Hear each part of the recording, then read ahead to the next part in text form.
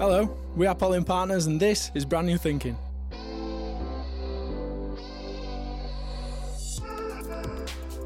Brand New Thinking is our platform to bring people, experience, industry, colleagues and friends together to share ideas and generate fresh thinking around branding. Over the coming episodes, you'll hear us doing just that, in conversation with industry leaders from the creative and commercial worlds. As a brand consultancy, we believe our best work happens when we challenge existing ways of thinking. So for more, head to pollenpartners.com, find us on social media or search #BrandNewThinking. Enjoy the show. Hello and welcome to our second Brand New Thinking podcast. My name's Sean, I'm the founder of Brand New Thinking and a partner at Pollen Partners, which is a brand consultancy.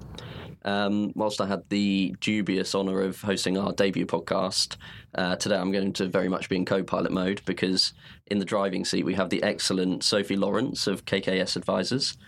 Sophie, can I ask you to say a few words on who you are and what you get up to at KKS? Yeah, sure. Thanks, Sean. And I'm really excited to be part of this discussion.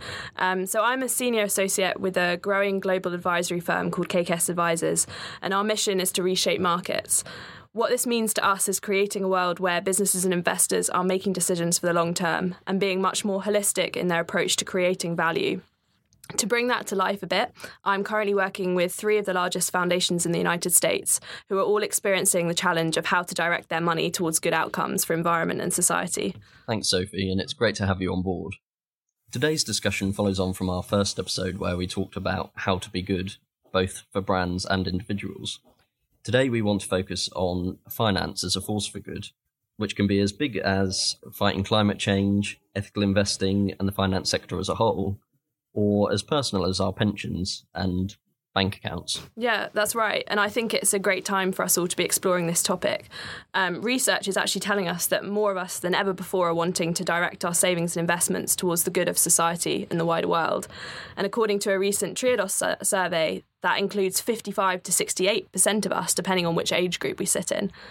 But there appears to be a disconnect between those aspirations and what we are actually observing in the marketplace, with further research showing that only 9% of us have already invested in this way, and almost 3/4 of us are saying that we haven't been offered these ethical investments. So accessibility appears to be one of the barriers.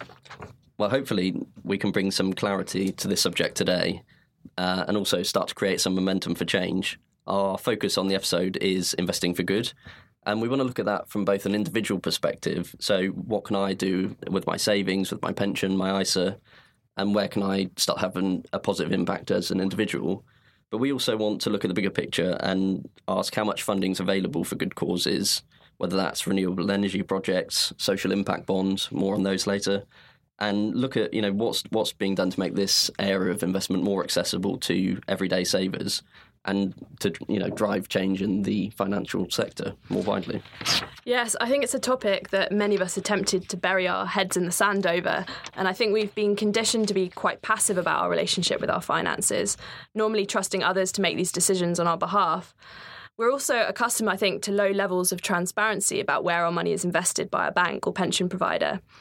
But with technology enabling much more consumer-friendly and transparent products, I think we are slowly waking up to the fact that we as individuals can take control of them, whether that is demanding more transparency about where our pension is invested or putting some of our savings aside into an ethical ISA.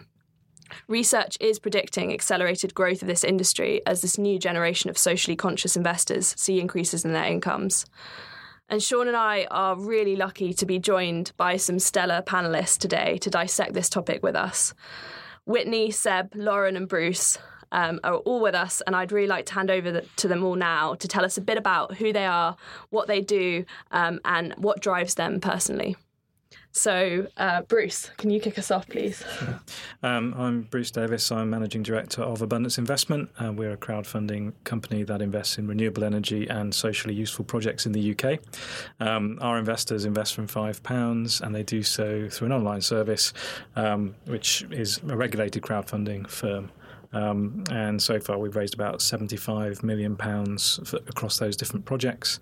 And investors have been getting returns from wind turbines, solar parks, investing into recycling companies, and most recently looking at new forms of energy recycling and so on. Great. And Lauren?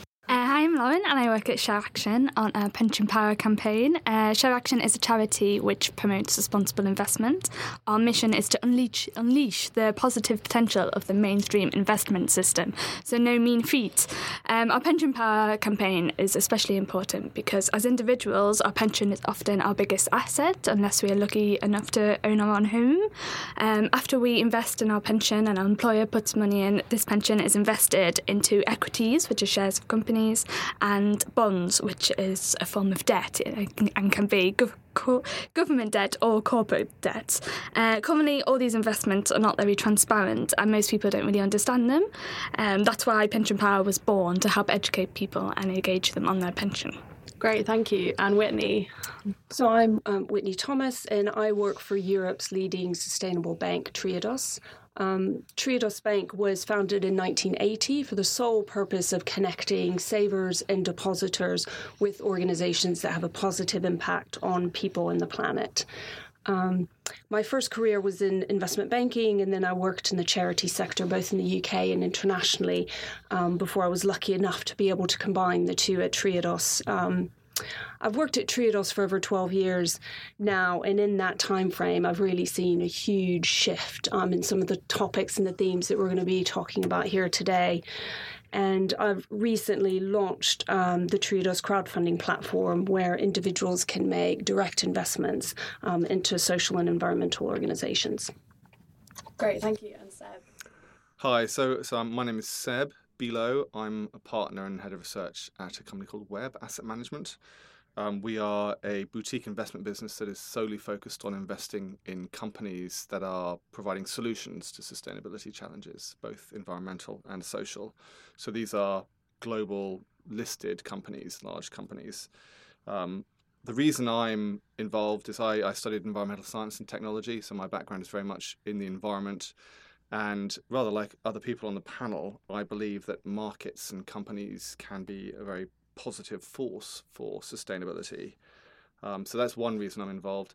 I'm also involved because I think I want to help people, savers, investors, benefit from the shift that we're seeing in the economy to a low carbon, more sustainable economy. And I think people should be able to benefit from those changes as investors.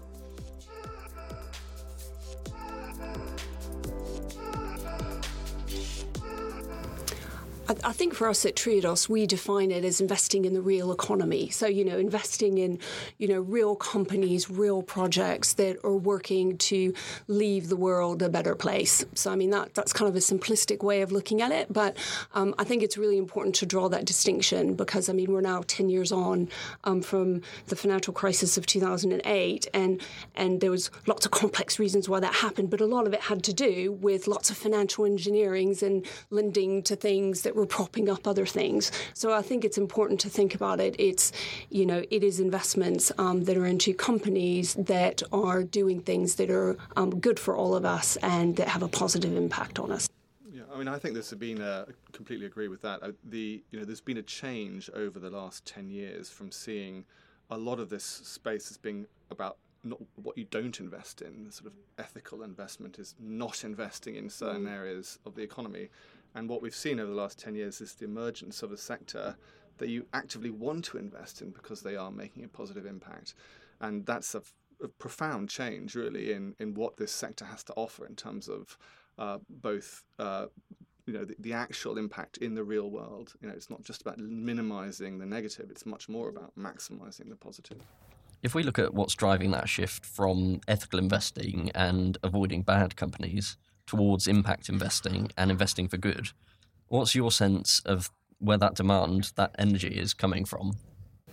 I think it's a latent demand. So you have to sensitize people, but when you do, then they start to realize things are possible. So I think we were almost sort of immunized by a number of years of eventually the financial sector not really covering itself in glory in terms of the way it acted. We used to talk about the actual products themselves being toxic, let alone what they invested in. I think people got quite cynical then about finance. So actually really what you're doing is saying that cynicism might well be misplaced. You're kind of assuming that finance can only work in one way. And I think, in terms of investing for good, that rather implies there's a sector called investing for bad. And actually what we're talking about here is about, as Whitney said, about the real economy and investing with a purpose. And if you apply purpose as a test, you're then required to make certain judgments in terms of the outcome of your investment beyond profit. Now, that doesn't mean to say that you make less profit, but you account for the benefits that you create in a different way. And you no longer kind of, if you like, maintain the idea that somehow money is morally neutral. You start to realise that it is a moral choice how you invest your money. And I think when you do that with people, then people generally are moral. They want to do the right thing. That's quite encouraging to hear, that people generally want to do the right thing with their money when they're empowered to do so. I wonder if this is part of a bigger shift away from trusting other people to manage our money on our behalf and towards us being personally more involved in both the financial as well as the ethical or moral aspects of where that money is invested. And I think that's one of the big shifts we've seen in the last 10 years is that what 2008 did was kind of wake people up to the fact that, their money, which was in banks or in, investments in shares, it had an impact, and what was it doing? And so I think it's that sense of connection. I mean, all investments have an impact. It's just about being really transparent so that people are aware what the impact of their money has, helping people reconnect with that. And then, given the choice and given the opportunity, people will tend to want to choose the ones that are having a positive, impact or more positive impact on the world. Absolutely. I think there's a big kind of financial argument to all this as well. At Share Action, we promote responsible investment, which means when investors take account of environmental, social and governance issues. So these, when you're looking at a company, you're not just looking at their kind of monthly, quarterly returns. You're looking at whether they look after their workers, whether they look after the environment.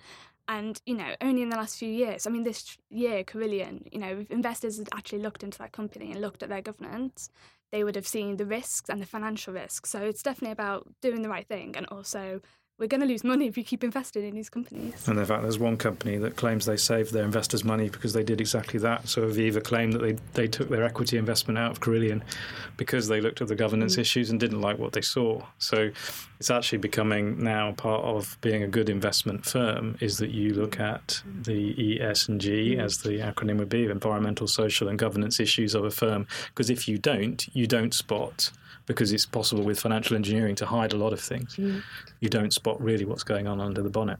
Yeah, I think that's a really interesting point, and I think we're still at quite a nascent stage, but I think one day we will be seeing those kind of non-financial factors just completely integrated into how we look at the valuation or, the health of a business. I think that's where we're really going. So sort of really bringing this sort of into the practical kind of realm, where specifically can people turn to for platforms, products, investment opportunities that can help them to have this meaningful social environmental impact through their savings? I don't know, Whitney, maybe you want to sort of start us off with some of the sort of things that Triodos have got available. Yeah, absolutely. I mean, I think it's making it easy for people that's really important. So it's for people to understand that this is within their power, this is their money, this is their pensions, this is their savings. Everyone, might have a specific goal in mind. So for some people, it's just about dealing with their day-to-day money. So looking at where they hold their current account.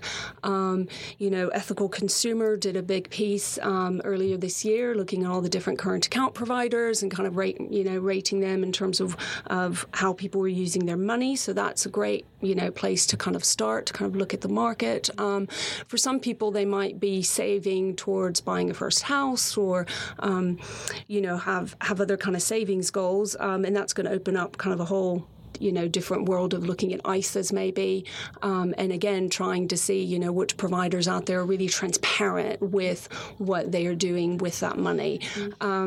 So I think starting with some of the tools that people have, using the web and using it, some of these organizations which are kind of rating, I think is a really good place to start. Pensions, again, it's something which for a lot of people they feel quite detached from. It's just this kind of thing that's done for them or on their behalf. So I think there's a whole kind of education for people to realize this is your pension, and so just kind of asking your pension provider, what funds am I invested in, and then in? What do those funds invest in? So I think the beginning for a lot of people is just to start somewhere and just start asking questions. And I think for a lot of us, anything related to finance is a bit daunting, so we tend to ignore it.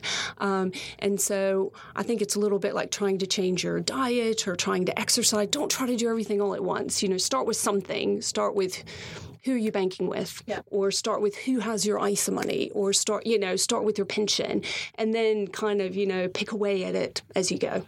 Yeah, I think that's a really good point. And I think that almost kind of getting groups together of people who are sort of talking about it and like all kind of navigating this market together is a really good idea. It's something that Sean and I have actually talked about doing after this podcast. And actually, I think this sounds very similar in the way that you set up Pension Power as well, Lauren. And I wonder if you can just talk a little bit about how you're helping people sort of demand questions from their pension provider and think about the new responsibilities that really come now that we have auto-enrolment and that kind of thing.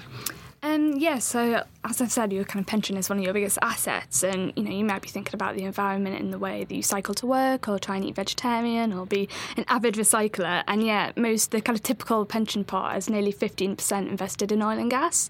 So immediately your values may be completely misaligned. And in addition, for a young person, retiring in 50 years, those investments also maybe aren't the best financially either. And it's not just the environment. Our recent auto-enrolment pensions reports found that 6 out of 9 pension providers don't have a policy on excluding weapons, 7 out of 9 don't have a policy on tax avoidance, and these are, big kind of societal issues. Therefore, exactly as Whitney said, it is all about asking those questions to start off with, whether it's maybe first your pensions manager, someone in your workplace who at least find out who your pensions are with. And then many pension providers do offer an ethical option, so you can have a look into that and, kind of, if you're feeling confident about the investments, then you can quite easily switch. For example, Nest, you can just log on to your online account and switch, so it's really easy. If you don't like what you see, then that's the time to get in touch with Share Action, and we can kind of help you navigate a bit further. There are two there are more than two, but there are two platforms that people can go to that do a rating service themselves. It's for free. You just go onto the website and you can browse through the different options. So one is called 3D Investing, which people can use, and there's another called Ethics as well. And these are designed as very easy, accessible websites where people can go on and review the different kind of banking options there are, or the investment options, and identify which are the ones that are most highly rated by these third-party experts. That's really great, and I think we can link to some of these kind of resources and sort of third-party sources in the show notes. Absolutely. Yeah. I've always wanted to say that after listening to so many podcasts.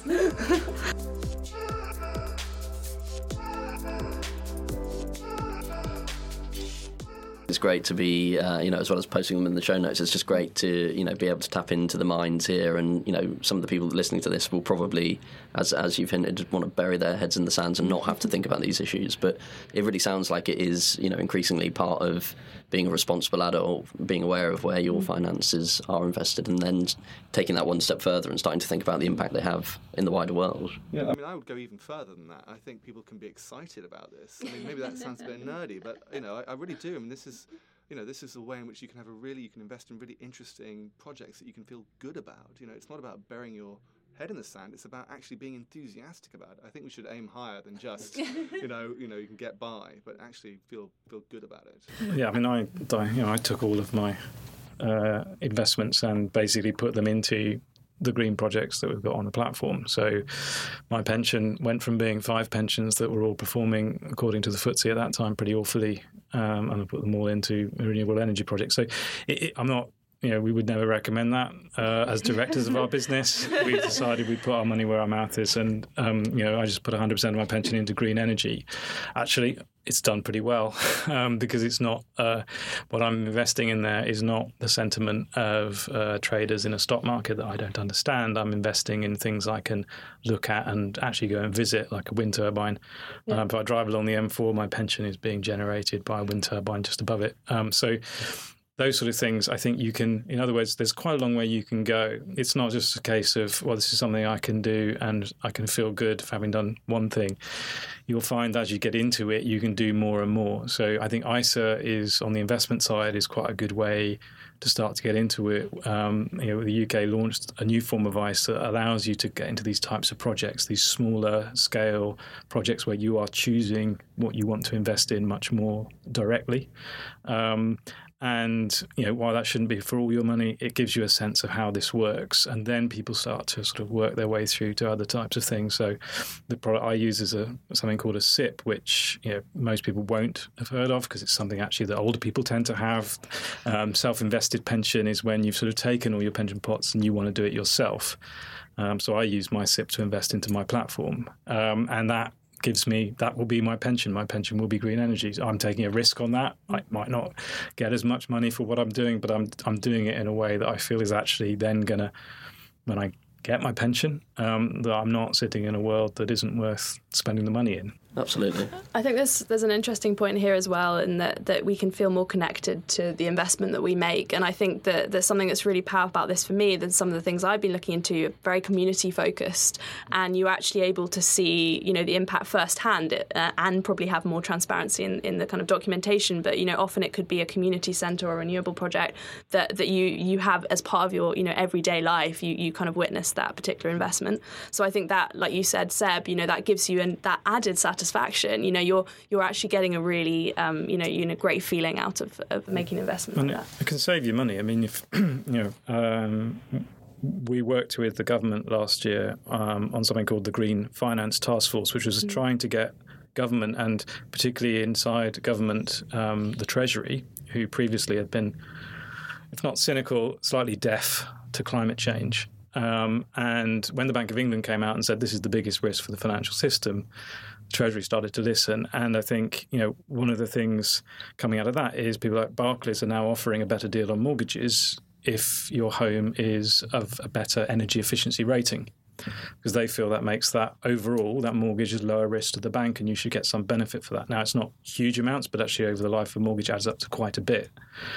So actually what we're seeing there is that's then encouraging, hopefully, further down the line, home builders to build homes which are more energy efficient, therefore more affordable, and actually for the people who are listening to this podcast who are in the younger end of the audience, actually potentially even able to buy those homes because of that. So we're trying to, in that respect, there's a kind of win-win. The green side is sometimes, we're not talking about something like an organic mushroom costs you more. This is really about actually a better way of doing things, a more efficient way of doing things. The fact that it's sustainable doesn't mean that it's something that only the wealthy can participate in. I think the element of transparency is really important, and I don't think we can say it too many times. I think part of the thing that puts people off the investment sector and finance is this sense of jargon, and that it's very opaque and difficult to understand. So the point that Bruce was making around these direct investment opportunities, and what you were saying, Seb, about, people can actually get quite excited about it if they understand it, So I think that's what sometimes puts people off is just thinking, well, I don't quite understand. There's the pension, there's the wrapper, there's the fund manager, there's it, So what I would, advise people is just to start with the bit that they understand, whether it be their current account. And, with us at Triodos Bank in your banking app, you can actually see where your money is going, and you can see, what are the projects and organizations that we're lending to.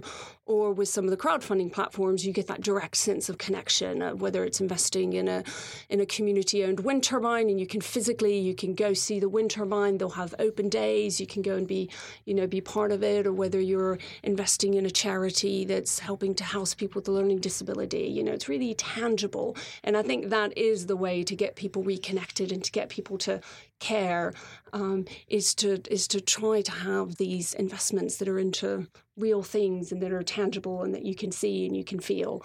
And then I do think it can get exciting and a little bit addictive, because then one thing leads to another, and next thing you know, they are ringing up their pension provider and, having a difficult conversation with them and trying to understand what's happening there.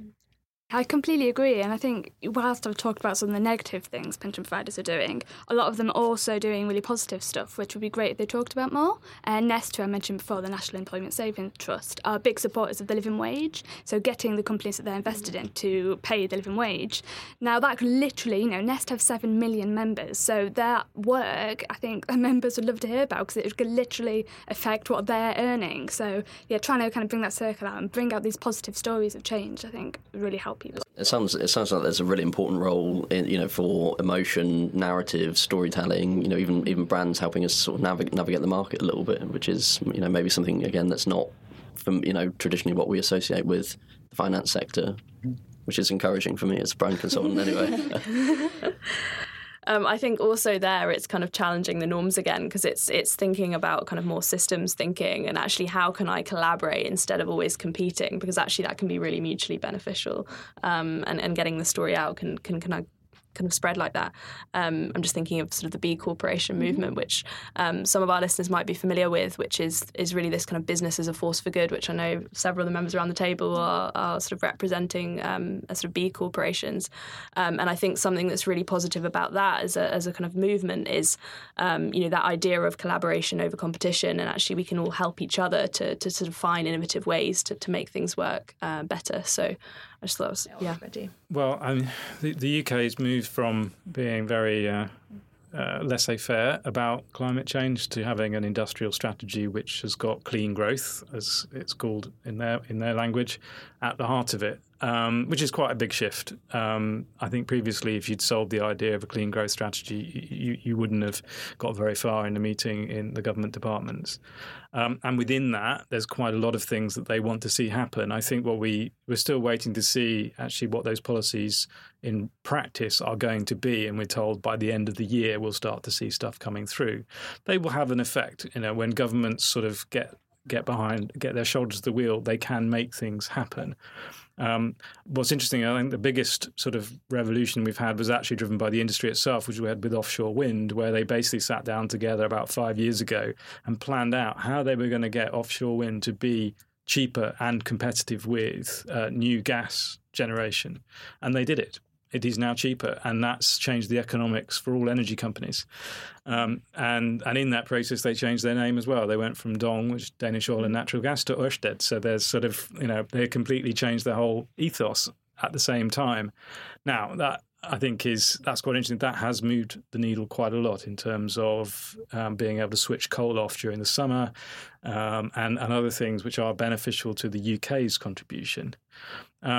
Where we're still waiting, and I think with the Brexit uncertainty, we'll have to wait until March to find out what that actually means in terms of UK companies then taking that technology and helping other countries with that shift and that transition. I think we're still a little bit behind in our thinking on that.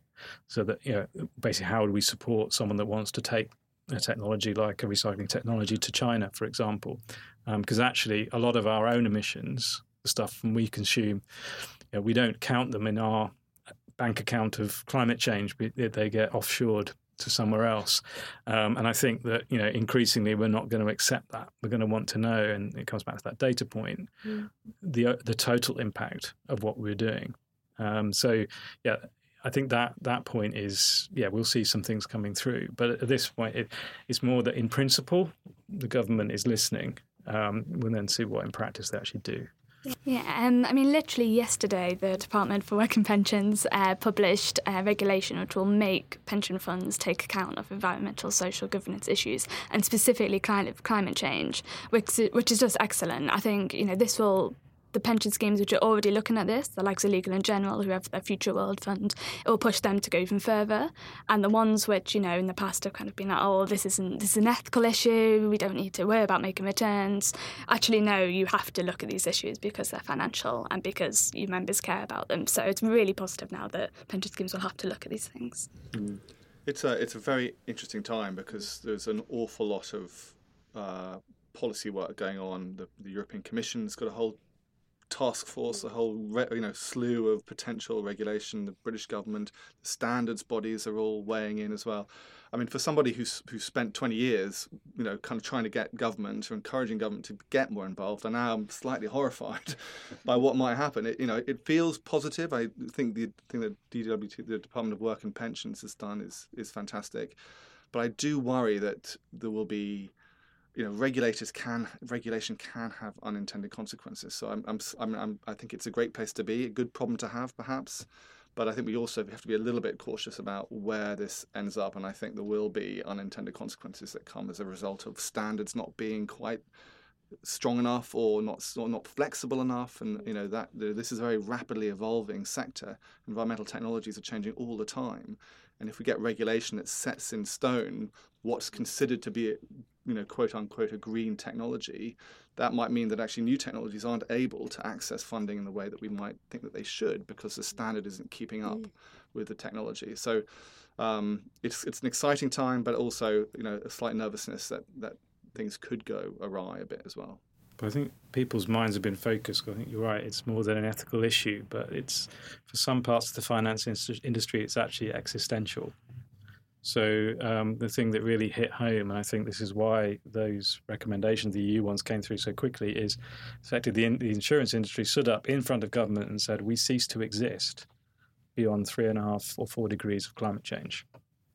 And that focused minds. That wasn't like, oh, we can deal with this, which is often what they're sort of used to hearing from business. It's like, no, we won't be here. Because there won't be enough money in the world to insure all the risks that are going on. And I think that kind of shocked people. Whereas previously, perhaps we'd said, well, we want to mitigate climate change, or we want to aim for a 2 degree. They're saying if we overshoot that and it goes wrong, things that we take for granted won't be here. And governments take that very seriously, because actually that's the one thing we actually want the governments to do, is to make sure things work.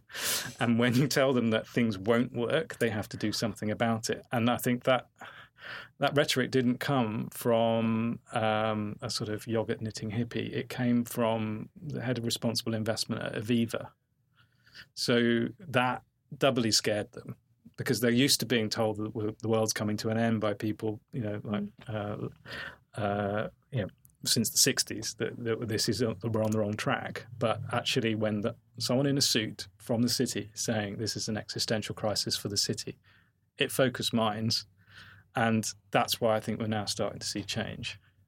I think that's an interesting point, because I think a lot of some of these climate risks that have seemed quite abstract to a lot of us have become a lot more present. And using the example of the US, I know that the sort of increase in extreme weather has really forced minds to think that this isn't something we can delay, or we can forget about anymore, because actually it's having such a kind of catalytic effect on sort of short term stock price or whatever else. So I think that's a really interesting point about just becoming much more present an issue on this environmental side in particular.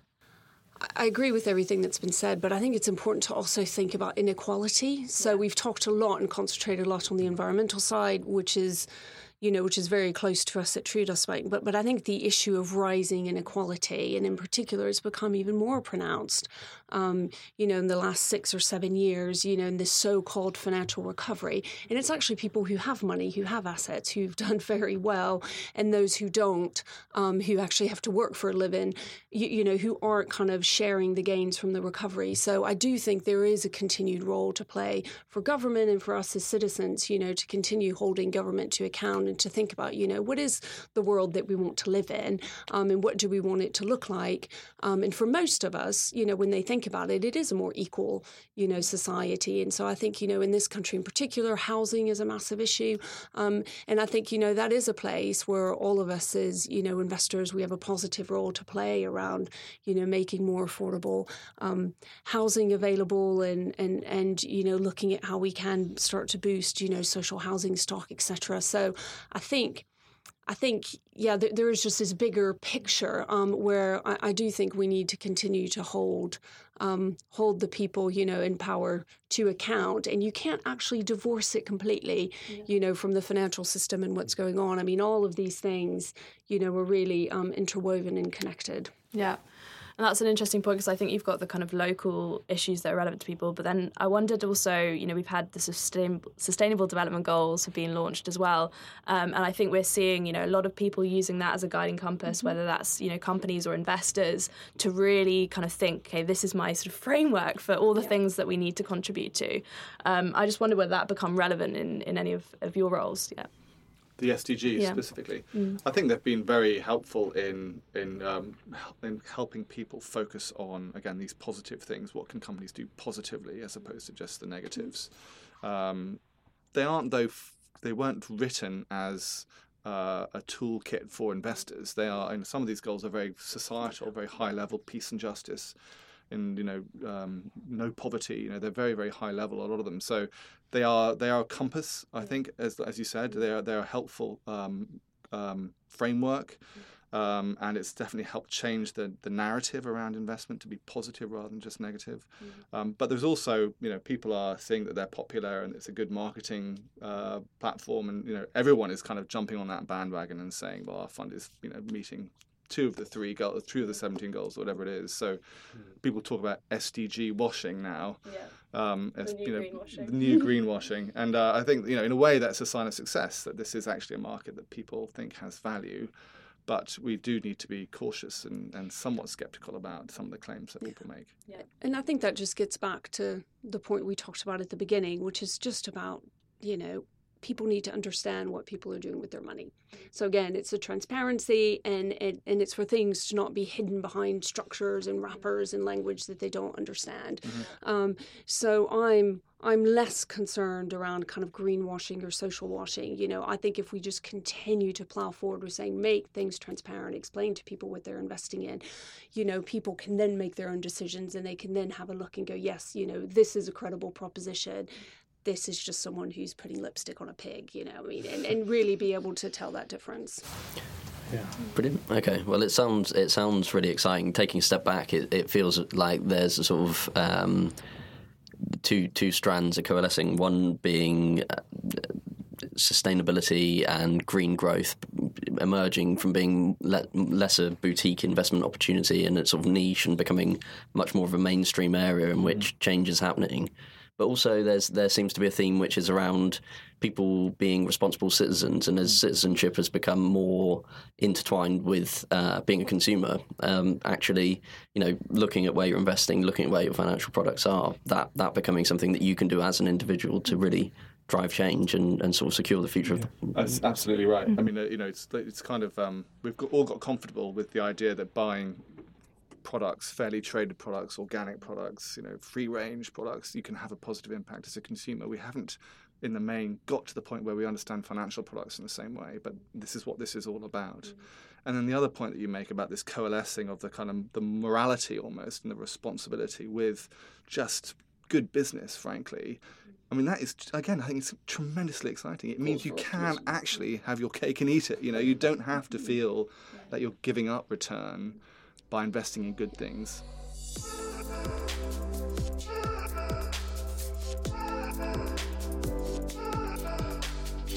In terms of a final question for you each, if I were to ask, what are your reasons to be cheerful if you look out into the world? What gives you cause for optimism? And alongside that, what's one practical thing that people can go away from this and do, just as a reminder? I think for me, optimism, reasons to be cheerful. I think that the technology, a clean green technology, has come on so far in a very short period of time, and the world is absolutely changing. And I think that's an enormous source of optimism.